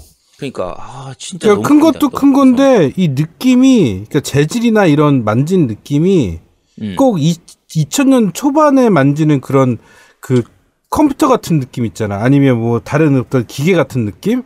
그러니까 좀 플라스틱 느낌이 너무 마음에 안 들고. 맞아요. 그러니까 좀 구린 느낌이 나. 옛날. 그러니까 사진으로만 봤을 때는 이게 잘만 느낌을 살리면 뭔가 세련된 느낌, 미래적인 느낌 이런 게 나올 것 같은데 막상 제품을 받아보면요, 이 플라스틱이 되게 싸구려틱해 보입니다. 그렇게 고급스러운 맛을 안 줘요. 저 에디터 맥스님이 되게 좋은 말씀하셨네. 세기말 디자인. 세기말 디자인이라 뭔가 되게 애매합니다. 그래서 디자인은 많이 아쉬운 편이라서 이거는 아마 플스에서 다음번에 슬림이 나오면 이것만 줄여도 슬림해질 것 같아요. 옆에 날개만 줄여도 슬림해질 것 같은데. 진짜 이 세상 콘솔이 아닌 느낌. 그렇죠. 자, 어쨌든 날라가겠어. 네, 디자인은 그러니까 엑시액이 앞선 우승이라고 보면 됩니다. 자, 그런데 사실 저희가 지난주까지 얘기할 때요, 전반적으로 사실 닦아놓고 얘기해서 엑시액 쪽을 저희가 좀 더 선호하는 쪽으로 엑시에게 점수를 더 주는 쪽으로 얘기를 했었죠. 그리고 야 플스 어떡해요? 야 소니 어떡하냐? 뭐 소니 불쌍해서 어떡하냐? 소니 이제 어쩌지? 막 이렇게 했었는데 얘네 도대체 왜 이러지? 막 이랬었으니까. 자 제아도목님하고 저하고 둘 다 마찬가지인데 패드 잡아보고 나서 딱 10분 만에 생각이 바뀌었습니다. 야 끝. 자 이제부터 패드 얘기를 좀 하겠습니다. 일단 엑시엑 패드부터 얘기를 한번 해보죠. 엑시엑 패드는 기존의 엑스박스 1의 그 번들로 나오던 패드들. 사실은 큰 차이는 없어요. 그러니까 그 그립 부분의 돌기 부분들 때문에 조금 더 그립감이 좋아졌다는 부분하고 크기가 약간 미묘하게 줄었죠. 크기가 미묘하게 작아졌다는 부분. 그리고 그 쉐어 버튼 들어간 거. 그 이제 동영상을 찍거나 스크린샷 찍거나 뭐 이럴 수 있는 버튼이 하나 더 들어간 거. 사실은 이 외에는 큰 차이는 없습니다. 그러니까 이게 저희가 지난주에 이대로 설명드렸었는데 액원 패드 자체가 워낙 잘 만들어진 패드예요. 그래서 마소가 워낙 이 패드를 잘 만드니까 그래서 패드 장인이라고 그랬잖아 다들. 패드가 이미 완성되어 있던 상태이기 때문에 기본기에 충실했어요. 그리고 더 좋아질 게 없었다라고 생각을 했던 거지. 네, 그나마 좀 달라진 게 십자키 있는 부분에서 주변에 테두리로 원이 생기면서 십자키 누르는 게 좀 편해지고 십자키 디자인이 아예 원형으로 바뀌었거든요. 그렇죠. 원래 십자 버튼이었는데 이거를 이제 원형으로 하면서 입체적으로 좀 꾸며놨어요. 그래가지고 그쵸. 십자키가 조금 더 눌리기는 편한데 오히려 소음은 조금 더 심해진. 말그닥거리는 느낌. 그러니까 엘리트 패드가 이 형태 아니었었나? 엘리트 그쵸. 패드는 비슷한 형태죠. 그렇죠. 네, 그래서 어쨌든 여러 가지 그리고 그 트리거 버튼 누를 때 그 누르는 감촉이나 이런 것들이 좀 부드러워지거나 좀 약간 손맛이 좋아지고 패드 전체를 잡았을 때 손에 감기는 이런 느낌들은 전반적으로 괜찮아요. 그래서 그러니까 굉장히 기본에 충실한 패드라고 생각이 돼요. 그렇죠. 네, 액원 패드에서 조금씩 발전을 시켜가지고 그래도 잘 만든 패드라서 액원 이번 엑시엑 패드만 보면 나쁜 점수를 주진 않습니다. 괜찮아요. 기본에 충실하니까. 자 그런데 문제가 이제 플스 패드가 말도 안 되는 미쳤다.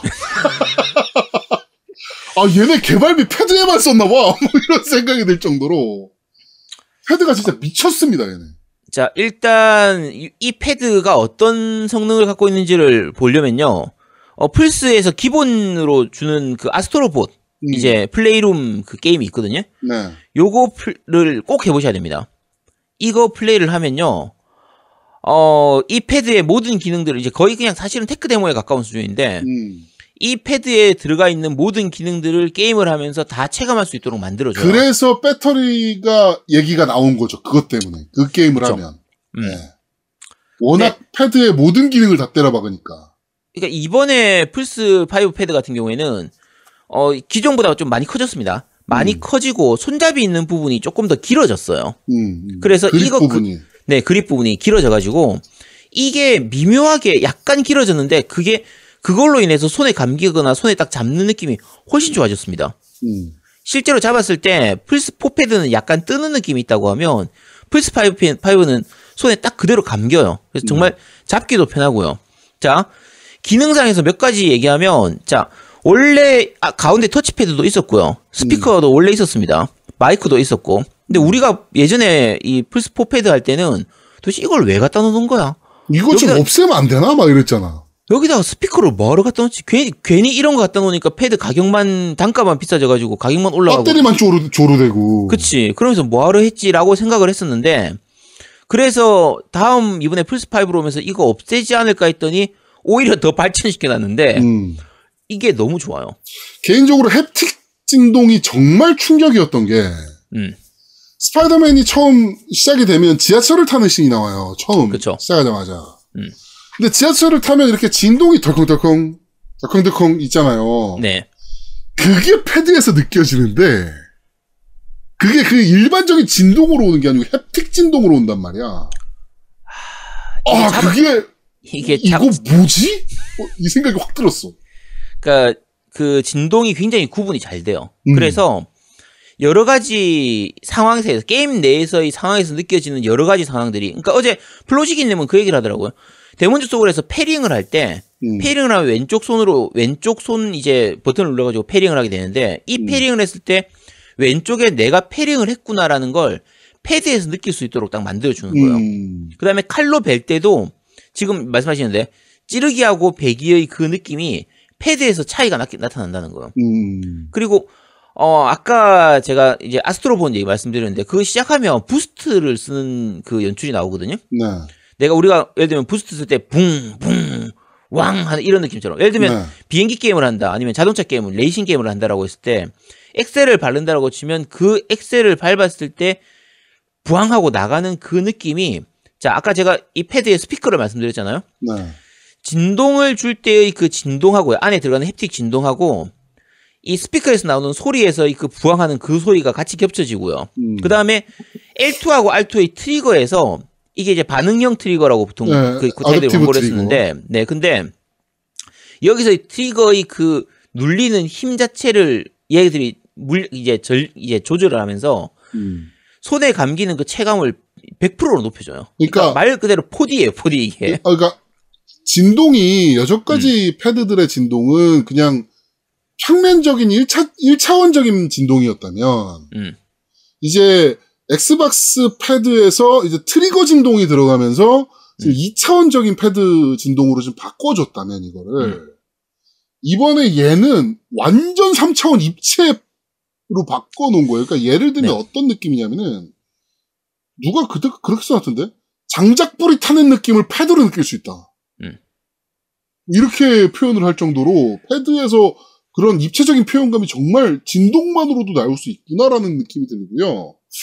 저는 아직 그 게임은 안 해봤지만 콜 오브 듀티 같은 경우는 총별로 트리거를 당기는 느낌이 다르다고. 네.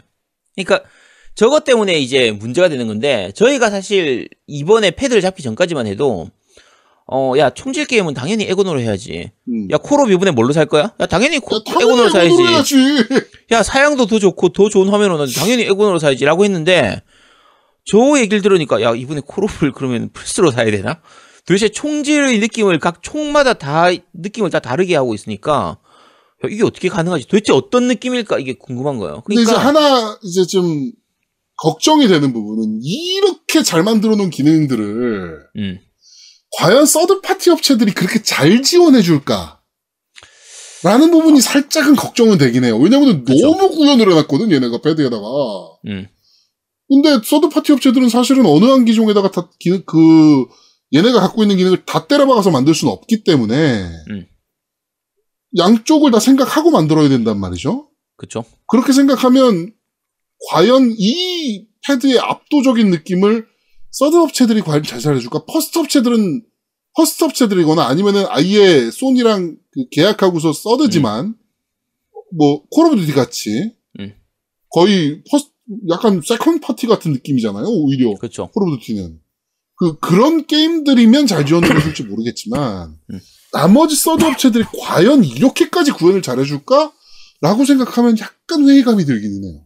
그렇죠. 근데 어쨌든 패드 자체 이걸 얼마나 잘 활용할 거냐에 대한 부분은 앞으로 서드 파티나 뭐 소니 쪽에서의 숙제로 남아 있는 거긴 한데 어쨌든 지금 있는 이 패드만 보면요 패드에 있어서는 플스의 압승입니다. 완전히 압승이고요. 네, 압승. 개인적으로는 압승.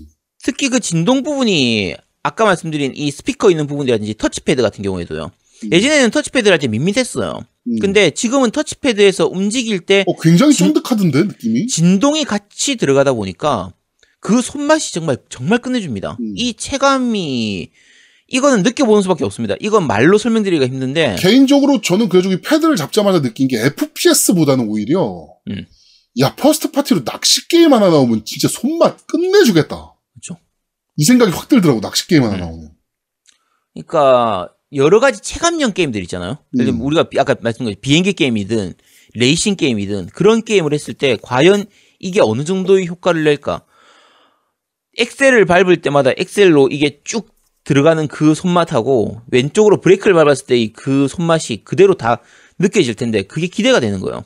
그러니까 이걸 하는 순간에 오히려 그란 투리스모가 갑자기 기대되기 시작하는 거야. 그러니까 어쨌든 정말 완벽합니다. 이거는 저희가 지난주에 얘기할 때는 플스5 이런저런 기능들을 쓸데없이 다 집어넣고 나니까 배터리만 많이 잡아먹고 상관없습니다. 이거 배터리 2시간만 가도 괜찮아요. 뭐 패드 2-3개 사면 되지. 그러니까 패드의 배터리는 확실히 단점이기는 해요.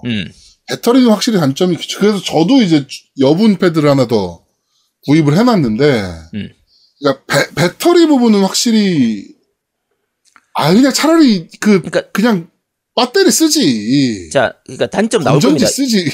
그러니까 단점으로 나올 게 나중에 제가 걱정하는 부분 중에 한 가지는 이 정도까지 기능을 많이 집어넣고 나면요, 당연히 내구성에 문제는 생깁니다. 떨어지면 끝날 것 같아 나는. 떨구면. 그러니까 우리가 패드를 쓰면 패드는 우리가 소모품이거든요, 사실. 네. 그러면 쓰다 보면 고장 나는 부분 생기고 이제 기능이 떨어지는 부분 생기고 하는 게 나오는데 이 정도까지 많이 기능을 집어넣고 이 정도까지 완벽하게 만들어 놓고 나면요. 내구성에 문제가 있더라도 제가 욕을 하기가 좀 힘들 것 같아요. 너무 패드는 정말 압도적입니다. 오히려 제가 무슨 생각이 들었냐면은 MS에서 자존심 좀 상했겠는데. 그렇죠. MS에서 플스 패드 만져보고 이 씨발 뭐야? 그러니까 라는 생각을 해. 왜냐면 걔는 패드 장인이었으니까. 보면 개선판 패드가 되게 빨리 나올 수도 있겠다 MS에서. 그렇죠. 이 생각이 들더라고요 개인적으로. 그래서 야 이거 보면 진짜 미치구나. 도대체 패드에다가 뭔 짓을 한 거야 싶은 그런 느낌이라. 패드가 좀 충격적이긴 합니다. 그러니까 자 기존에 갖고 있던 머릿속에 모든 패드는 그래도 액박이지라고 생각했던 게 다 깨졌어요. 그러니까 지금 샤인스파크님이 이제 엘릭스 패드랑 비교하면 어떠냐라고 물어보셨는데 엘릭스 패드하고는 방향성이 전혀 다릅니다.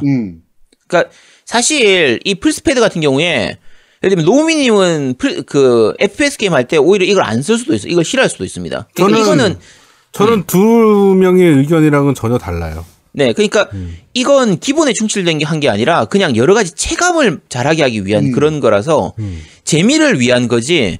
뭐 더 좋은 조준을 위해서 더 좋은 성적, 그러니까 예를 들면 게임에서 이걸 하면 더 성적이 좋아지냐 그런 거 없습니다. 오히려 나빠질 그렇지. 거예요. 오히려 안 좋아지겠지. 네, 얘가 간섭하는 부분이 더 많기 때문에 예를 들면 레이싱 게임을 한다라고 치면 더 좋은 성적을 내려면 에곤 패드가 더 나을 수가 있어요. 근데 더 재밌는 게임을 하려고 하면 플스 패드가 더 나을 거예요. 아날로그 위치는 여전히 불만이긴 해요 개인적으로. 아날로그 위치는 엑스박스의 위치가 굉장히 좋다라고 생각을 하는 사람이라서. 그렇죠. 아날로그의 위치는 얘는 왜 아직도 이걸 고집하고 있지 싶을 정도로 좀 불만이긴 합니다. 아날로그의 위치는. 그러니까 뭐 처음에 말씀드린 것처럼 그러니까 이번에 엑시엑 패드 같은 경우에는 기본에 충실한 걸 더 발전시킨 그런 거라고 생각하시면 되고요. 플스5는 전혀 다른 방향성으로 간 거예요. 체감하는데 목적을 줬기 때문에 이걸 어떻게 활용하느냐에 따라서는 진짜 정말 강한 강점이 될 수가 있어요.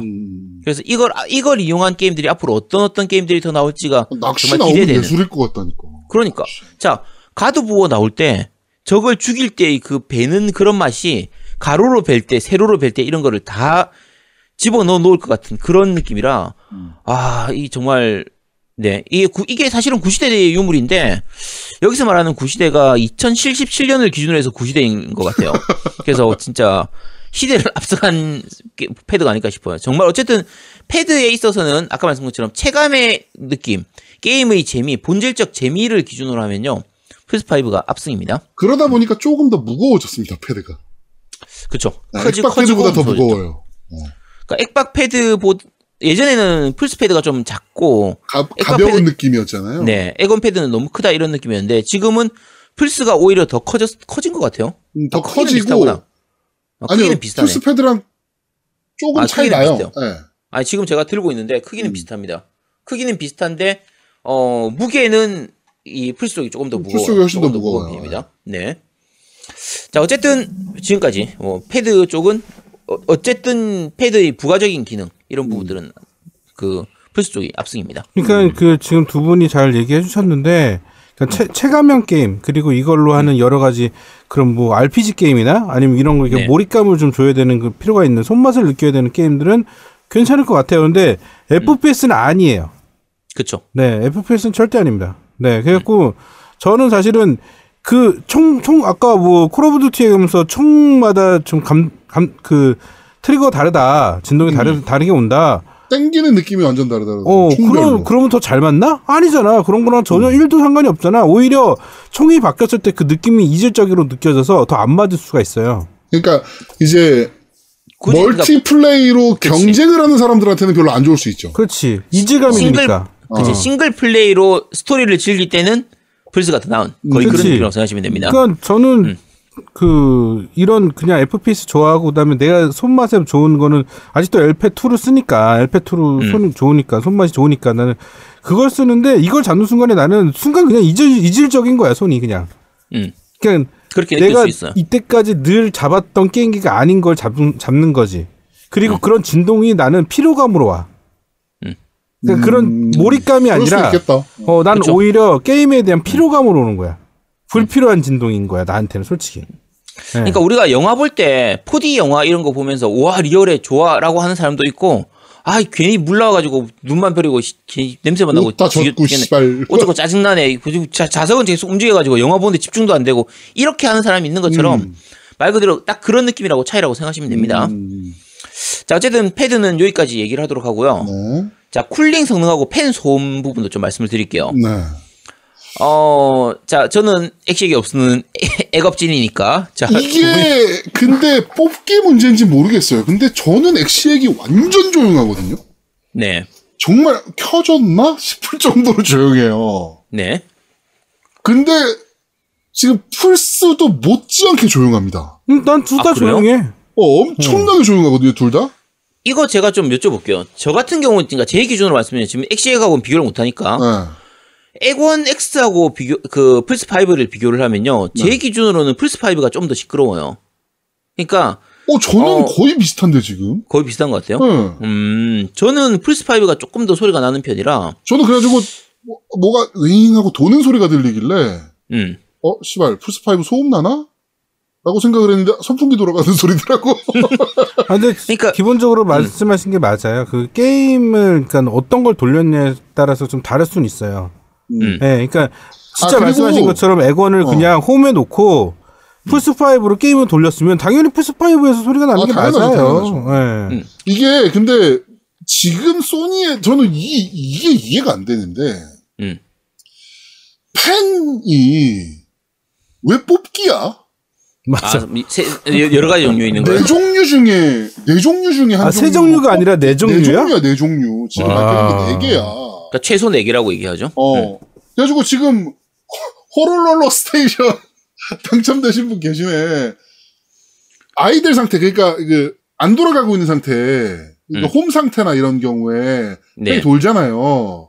그때 공기가 미묘하게 부딪히는 홀롤롤롤 소리가 나는 경우가 있나 봐. 근데 그 팬이 있나 보더라고, 실제로. 그래가지고 홀롤롤러 스테이션이라고 부르더라고, 다들. 그러니까 이제 플스5 같은 경우에는 약간 미묘한 것 중에 하나가요. 이제 액원 같은 경우는 기본적으로 풀 인스톨 방식입니다. 그러니까 게임 자체를 다 인스톨 시켜놓고 그 다음부터 CD는 처음 시작할 때 검증하는 용으로만 쓰고 그 뒤로는 CD에서는 읽지를 않거든요. 그러니까 이제 블루레이에서는 읽지를 않는데 플스는 하다 보면 중간에 왜인지는 모르겠지만 CD 돌아가는 그 소리가 나요. 왜인지는 모르겠습니다. 근데 그러다 보니까 근데 CD가 돌아가면 소리가 날 수밖에 없습니다. 그쵸, 이거는 기본적으로 어쩔 수 없죠. 네, 그건 팬 소리가 아니거든요. 근데 왠지 모르지만 CD가 한 번씩 돌아가는 그런 느낌이 있고, 그리고 말씀드린 것처럼 액원 X 같은 경우에는 풀로딩 도중에, 그러니까 한참 이제 약간 고사양 게임을 돌리는 때에도 굉장히 조용하거든요. 그렇죠. 근데 플스5 같은 경우에는 제가 경험했던 거 기준으로 말씀드리면 스파이더맨 할 때도 마찬가지고 데몬즈 소울 할 때도 마찬가지고 중간중간에 한 번씩 팬 소리가 조금씩 나는 편이에요. 그래서 프로하고 비교하면 플스5가 정말 조용해졌습니다. 당연하죠, 그거야. 플스4가 4가 워낙 시끄러웠었으니까. 그렇죠. 워낙 시끄러웠으니까 그런 건데 액원 X하고 비교를 하면은 오히려 플스5가 약간 더 시끄러운 느낌에 가까워요. 그러면 엑시액을 만져보시면 더 놀라실 거예요. 더 조용해요. 엑시액. 그러니까 근데 이거는 상대적인 거고요. 플스5도 충분히 조용합니다. 엄청나게 그러니까 조용해지긴 했어요. 그리고 팬 뽑기 잘하시면, 저는, 그러고 보면 되게 양품을 뽑은 것 같아요. 지금까지 다운도 한 번도 안 됐어. 소음도 없어. 그러다 한 방에 훅 간다. 속 썩인 적이 없거든, 지금까지는. 이제 이러다가 갑자기, 지금 저거 나오고 있잖아요. 플레이스테이션에 그래픽 터진 것도 나오기 시작했잖아요. 그게 터질 수도 있겠지만, 근데 지금까지는 굉장히 양품의 느낌이에요. 한 번도 다운되거나 이런 적이 없어서. 전 2번이나 다운됐는데. 그렇습니다.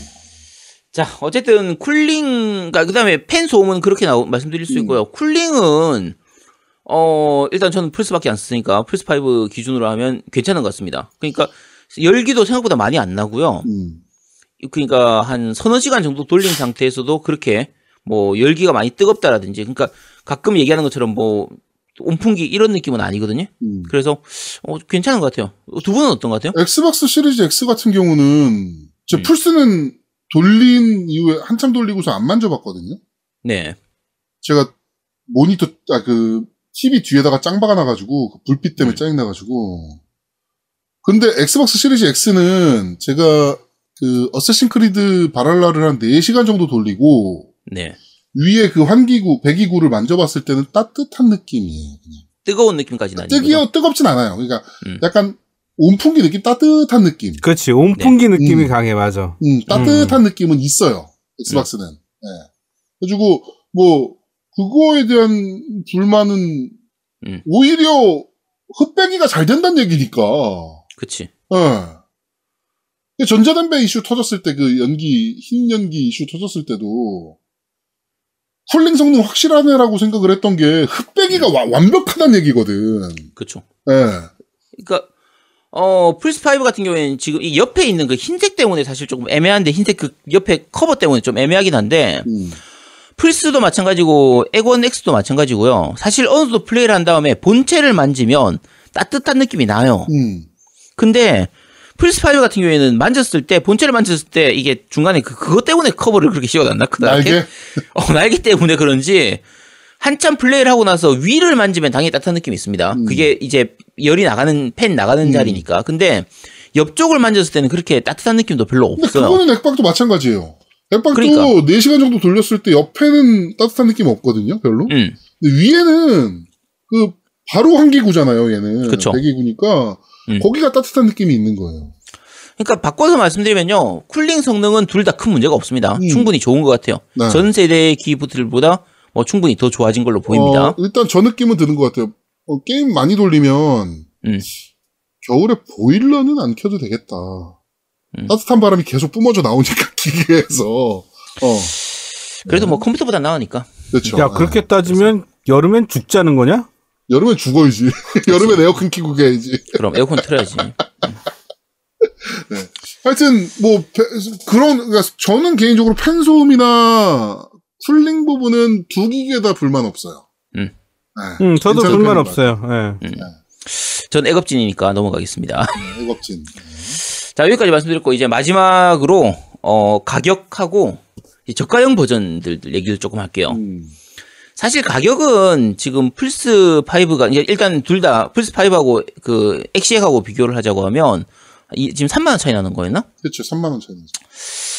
59만 8천 원이랑 62만 8천 원. 자, 예를 들면 7만 원짜리하고 10만 원짜리 차이 난다. 그러면은 뭐 얘기를 할 수가 있는데 사실은 거기서 거기입니다. 자, 3만 원 비싸니까 여러분 플스5 안 살 거예요? 어차피 살 거 아니야, 지금. 그치. 3만 원이나 6만 원 더 주더라도 지금 못 사서 그러고 있는데. 그래서 사실 3만 원이 더 비싼 거는 큰 영향은 안 준다고 볼 수 있고요. 거의 그냥 그 가격을 가지고 얘기하기는 조금 힘들고요. 저가형 버전들은 사실 얘가 좀 다르죠. 두 개가 컨셉이 다르기 때문에. 그러니까 플스 같은 그쵸. 경우에는 디스크가 없었다 뿐이지 나머지 모든 성능이 다 동일한 부분이고, 오히려 이제 무게는 가볍게, 어쨌든 디스크 드라이브가 빠진 만큼 무게나 크기는 옆으로는 조금 줄어든 부분들은 있기 때문에. 오히려 디자인 쪽으로 봤을 때는 디지털 에디션이 더 낫더라고. 그러니까 그쵸, 깔끔하니까. 완벽한 대칭으로 보여지니까. 그렇죠. 디스크 그래서. 에디션 이렇게 한쪽만이 뚱뚱하잖아요. 그러니까 오히려 디자인적인 면에서는 디지털 에디션이 더 나은 것 같아. 그렇죠. 그 대신에 가격 차이가 10만 원밖에 차이가 안 나니까. 그렇죠. 그래서 이제 뭐 그런 부분들이 있고, 성능은 동일한 거고요. 그래서 사실은 플스 쪽에서의 저가형 버전인 디지털 버전은 따로 설명드릴 게 많이 없습니다. 요거는 디스크를 많이 쓸만한 분들이면 당연히 이제 디스크 버전이 필요한 거고, 나는 거의 DL로 구입한다. 그러면 디지털로 쓰시면 되는 거고요. 또는 이제 기적적으로 금손이라서 나는 둘 다 샀는데요. 그러면 하나는 디지털 쓰고 하나는 디스크 쓰고 하는 방식으로도 쓸 수 있으니까. 아니면 정말 금손이어서 디지털을 샀는데 아까처럼 디스크 버전이 들어있는 경우가 있을 수도 있고요. 그렇지. 뭐 그럴 수도 있는 거니까. 네. 자, 어쨌든 말씀드린 것처럼 그 플스 쪽은 그렇게 크게 차이가 나는 게 없으니까 놔두는데 엑시엑 쪽은 전혀 다르죠. 엑시엑하고 엑시S는 컨셉이 다르니까. 컨셉 자체가 다른 기계라서. 그렇죠. 자, 이 부분은 둘 다 가진 모든 것을 가진 자 노우미님이 설명해 주시겠습니다. 일단은 엑시엑스는 왔는데 너무 좋아요. 그러니까 크기가 정말 책 한 권 그냥 딱 그 크기라서 저는 이제 우리 애들은 전부 다 1090p에 120프레임으로 잡고 지금 있는데 1080p. 1080p. 헷갈렸네요. 1080 이게 3070, 3090 막 이것 때문에 그래요. 네. 1080p로 이렇게 세팅해 놓고 쓰고 있는데 일단 첫 느낌이 너무 좋아요. 그러니까 소음도 없어 아예. 소음도 안 들리고 게임 자체가 너무 뭐랄까 그러니까 용량이 좀 문제지. 용량 빼고는 정말 좋은 게임기인 것 같아요. 그러니까 근데 잠깐만 크기가 보통 그렇게 줄어들면 팬 소리가 더 커지는 아니요. 소음 안 난다 그러더라고. 소음 없어. 깜짝 놀랐어. 소음 그거는 없어. 되게 일관적인 평가더라고. 소음이 없는 거는. 소음이 없어요. 굉장히 조용해요. 그래갖고 지금 계속 애들이 게임하면서 이제 막 얘기를 해주고 있는데 너무 좋아하더라고요. 그러니까 그 옛날에 그런 버벅임이나 이런 것들이 안 느껴지니까 되게 깔끔하고 하더라고요. 그래서 에이펙스 지금 큰애는 에이펙스 레전드 하고 있고 그다음에 둘째는 뭐 오버워치랑 막 아까 포르자 한번 돌려보고 막 했는데 그 체감이 된다고 하더라고. 완전 달라진 게 느낌이. 그래서 그냥 세컨으로 쓰기. 그러니까 아까 아지트가 얘기한 것처럼 아지트는 한의원에서는 S 쓰고 집에서는 X 쓰고 이렇게 좀 서브용으로 쓰는 분들에게는 좋을 것 같아요. 뭐 제아도목처럼 방송용으로 S로 쓴다거나 그렇게 나누는 건 좋은 것 같아요. 가격도 그렇게 안 비싸니까. 네, 솔직히 저 정도 가격에 저 정도 퍼포먼스면 나는 진짜 합격점인 것 같아. 근데 이제 그러니까 막 그 매 눈을 가지신 분들 같은 경우는 시리즈 X와 시리즈 S는 그래픽의 디테일의 차이는 당연히 날 수밖에 없습니다. 그렇죠. 그렇지. 그래픽 칩셋의 CU가 절반인데. 그리고 4K와 그러니까 오리지널 4K와 그러니까 1440p 그러니까 QHD로 원래 설계한 제품이랑 같냐고. 그러니까 그래픽적인 디테일이나 이런 거는 당연히 차이가 날 수밖에 없는데 뭐 저처럼 스트리밍을 생각하시는 분들이라면 사실은 1080p에 60프레임 이상이 필요 없거든. 그렇죠. 그거 이상으로 스트리밍을 때릴 수 있는 플랫폼이 없으니까. 유튜브는 가능한가? 유튜브는 가능하겠다. 4K에. 가능했던 것 같은데? 4K 60프레임이 가능하겠다. 근데 뭐 그렇지 않는 이상이야. 사실 트위치에서 방송하시는 분들은 그 정도 기기면 떡을 칠 수도 있겠다. 뭐 이런 생각이 좀 들더라고. 그래가지고 S가 한 대 갖고 싶었던 거예요. 저도 개인적으로.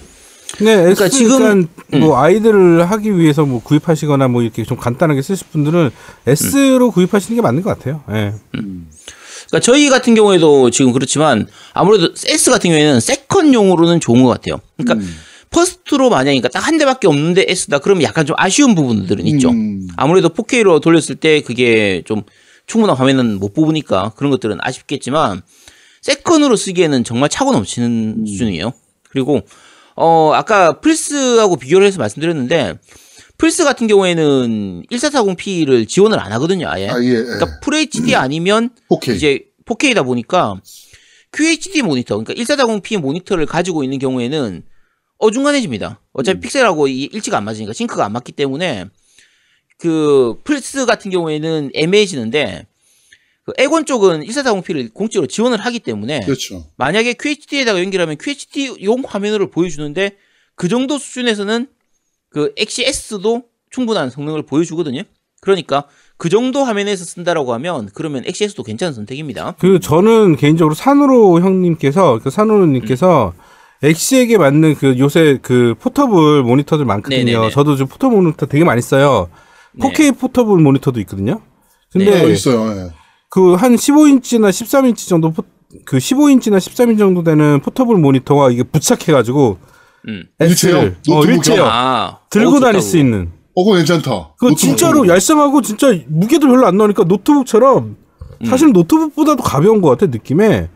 그게 좋네, 전용 가방 이렇게 해가지고 딱 가면서 야 죽이지 않습니까? 야, 생각해보면은 그러니까 XS하고 QHD 정도 모니터 두 개를 가방에 넣고 딱 들고 다니면은 그치. 야 그거는 들고 다니면 하겠네 진짜. 그래 그래서 뭐 스타벅스나 이런 데 가서 뭐 누구 기다릴 때 커피 마시면서 그러면 뒤에 전원도 요새 다 있잖아요. 노트북에서 할 수 있게. 그럼 거기도 전원 꽂고 딱 하고 있으면 옆에서 저 덕후 시키들 이러면서 보고 있겠죠. 그렇지. 이런 거 있네요. QHD 포터블 모니터 그램뷰라고. 그래요. QHD 있어요. 저 지금 두 개 쓰는 게 포터블 모니터예요. QHD. 네. HDR도 있어. 당연히 HDR 있죠. 예. 멀티터치도 돼. 네, 멀티터치도 되고요. 네. 괜찮습니다. 가격도 19만 원이네, 19만 원. 그러면 안 비싸니까 그런 좋네. 것들 들고 다니면서 하기가 너무 좋은 거야. 이 S는. 크기도 그렇고. 이거 가방 웬만하면 다 들어가거든요. 최강권. 사도로님 이거 한번 케이스 한번 제작 한번 해보시죠. 네, 이거 괜찮을 것 같아요. 이거 판매 사업하시면 네, 많이 좋을 것 같습니다. 예. 네. 그렇습니다. 자, 어쨌든 여기까지 좀 말씀드렸고요. 이제 기기에 대한 부분들은 거의 다 말씀드린 것 같아요. 그러니까 지금 들어보시면 아시겠지만 다들 둘 다 좋습니다. 플스5든 엑시엑이든 일장일단이 있고 XS도 마찬가지로 각각의 특징이 있고 다 장점이 있기 때문에 자기한테 맞는 기기를 구입하시면 되는 거고요. 그렇죠. 추가로 한 가지만 잠깐 오늘 말씀드리면 다음 주에 말씀드립시다. 아니요. 계정에 대한 부분은 다음에 계정은 다음 주에 얘기하자고? 너무 길어져. 계정은 좀 길어질 것 같아서. 그래요? 네, 그래서 계정에 대한 부분은 다음 주에 몇 가지 실험만 좀 더 해보고 말씀을 좀 드리도록 하겠습니다. 난 다 했는데 실험을. 네. 야, 조금만 더 해. 야, 그리고 시간 너무 길어졌어. 알겠습니다. 아, 그렇군요. 네, 4시간이 4시간 넘었군요. 아니, 4시간이 넘었군요. 네. 우리 아재도 빨리 게임이 된단 말이에요. 그래, 빨리 가야 돼. 아씨. 이때까지 지가 얘기 제일 많이 했고 나는 말할 시간도 별로 안 주고 나는 아까 그러면 그럼 계정까지 얘기해. 그럼 얘기해. 계정 간단하게 얘기만 드릴게요. 계정 진짜 뭐 많지도 않아요. 근데 테스트를 얘네들이 안 해서 그렇지. 간단합니다. 옛날에 엑스박스 360과 그다음에 액원이 넘어갔을 때는 계정이 각각 로그인이 됐어요. 엑스박스 360에도 내가 로그인하면 로그인이 됐고 액원에도 내가 로그인하면 로그인 됐어요. 그래서 게임을 돌려도 다른 게임을 돌릴 수 있었어요. 서로. 동시 로그인해서. 동시에 로그인해서 다른 게임 돌릴 수 있었습니다. 같은 게임도 돌릴 수 있었어요. 그때는 완전 시스템이 달랐으니까. 그죠? 그런데 요번에 바뀌었습니다. 액원과 그 다음에 엑시엑, 그 다음에 플스4와 플스5는 한 시스템이에요. 근데 딱 하나 달라진 게 있어요. 로그인은 다 돼요. 그러니까 동시 로그인은 가능합니다. 그러니까 일단 예를 들면 플스4가 두 대가 있다고 치면요. 예를 들면 플스4 한 대 있고 플스4 프로가 있다. 그렇게 했을 때 두 군데서 동시에 로그인이 안 됩니다. 한쪽에서 로그인을 하는 순간에 원래 하고 있던 로그인 쪽이 로그아웃 돼버려요. 날아가 버려요. 그래서 가끔 예를 들면 노우미가 본인이 혼자 오버워치 하고 있었는데 제가 실수로 옆에서 뭐 이렇게 그 노우미 계정으로 게임 다운받아야지 해서 잠깐 들어갔다가 그러면 이제 노미가 그럼 전화 왔어. 야이 씨발. 야이 지금 이렇게 나오는데. 그렇죠. 그런데 이제는 그게 없어졌어요. 일단 로그인은 가능합니다. 대신에 이제 같은 게임 하는 거는 동시에 같은 게임은 못 해요. 같은 게임이거나 다른 게임 못 해요. 다른 게임도 못 합니다. 그러니까 게임 자체가 아예 안 돼요. 네. 플스는 다른 게임은 가능해요. 다른 게임이 가능하다고요? 플스는? 그러니까 플스4하고 플스5로 서로 다른 게임 동시에 할 수 있어요. 한 계정으로. 플스4랑 플스5는? 네, 플스4하고 플스5에서 다른 게임 서로 할 수 있는데, 같은 게임은 못하고. 같은 게임은 못해요. 그러니까 플스4하고 플스4에서 둘 다 같은 게임을 동시에 하려고 하면 한쪽이 튕기는데, 다른 게임은 같이 할 수 있습니다. 같은 하나의 계정으로 두 개의 게임을 동시에 같이 할 수 있어요. 그거는 이제 액원이랑 다르네요. 액원은 아예 안 됩니다. 액원은 엑시엑과 액원은 같은 게임도 안 되고 다른 게임도 안 됩니다. 네, 게임이 아예 안 돼요. 로그인만 돼요. 저게 되는 거네요. 노우미님이 막 지금 오버워치 하고 있어.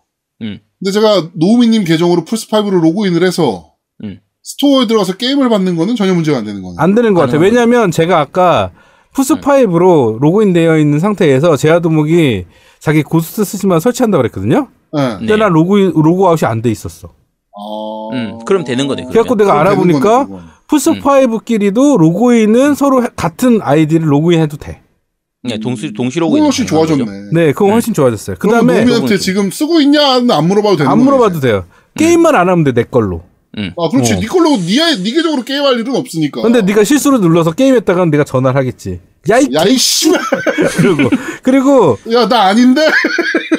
근데 엑시액도 마찬가지야. 엑시액도 내가 로그인돼 있잖아요. 엑시액에 네. 다른 엑시액에 로그인 돼도 상관없어요.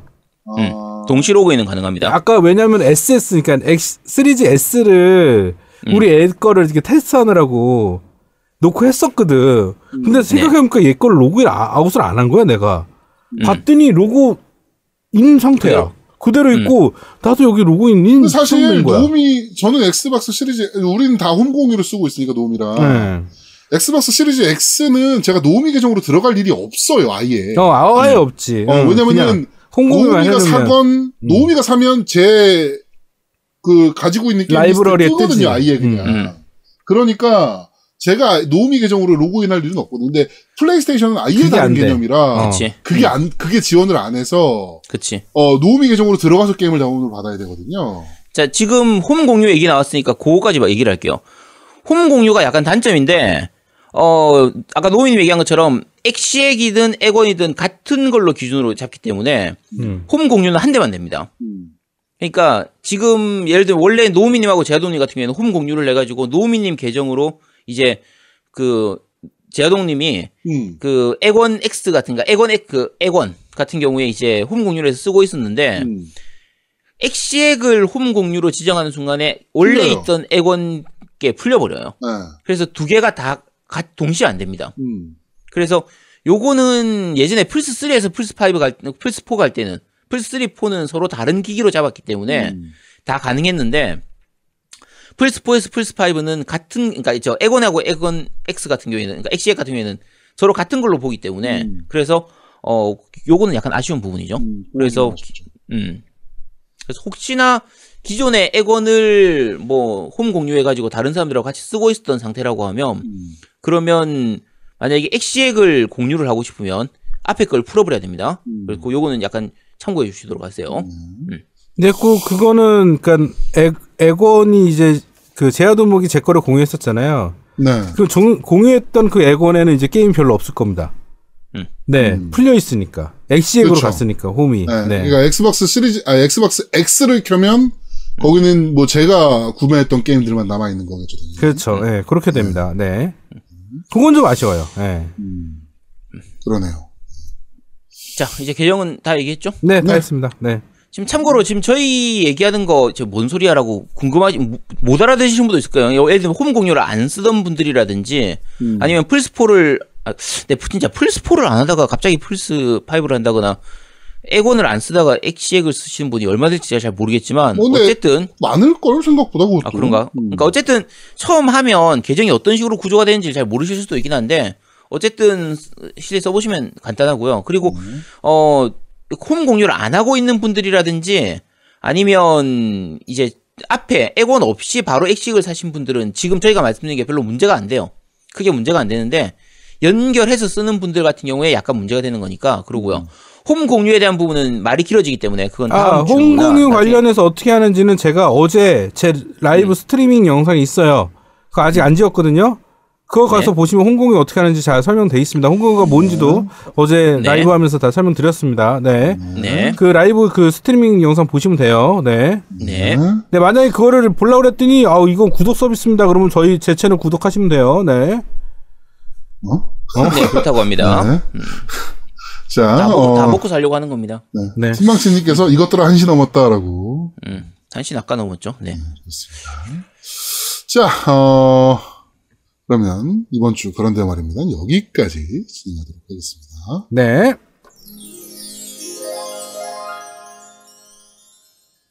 저희가 앞으로 게임을 계속 하면서 좀 느낌이 변화되는 부분들이 있을 거예요.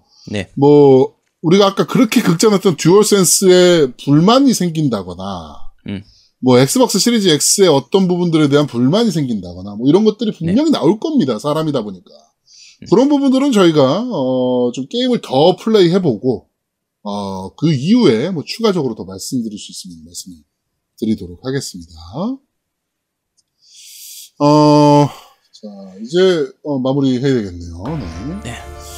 자, 제가 여기서 엔딩 멘트를 되게 오래 치면 노미가, 아직 드라 존나 짜증내겠죠?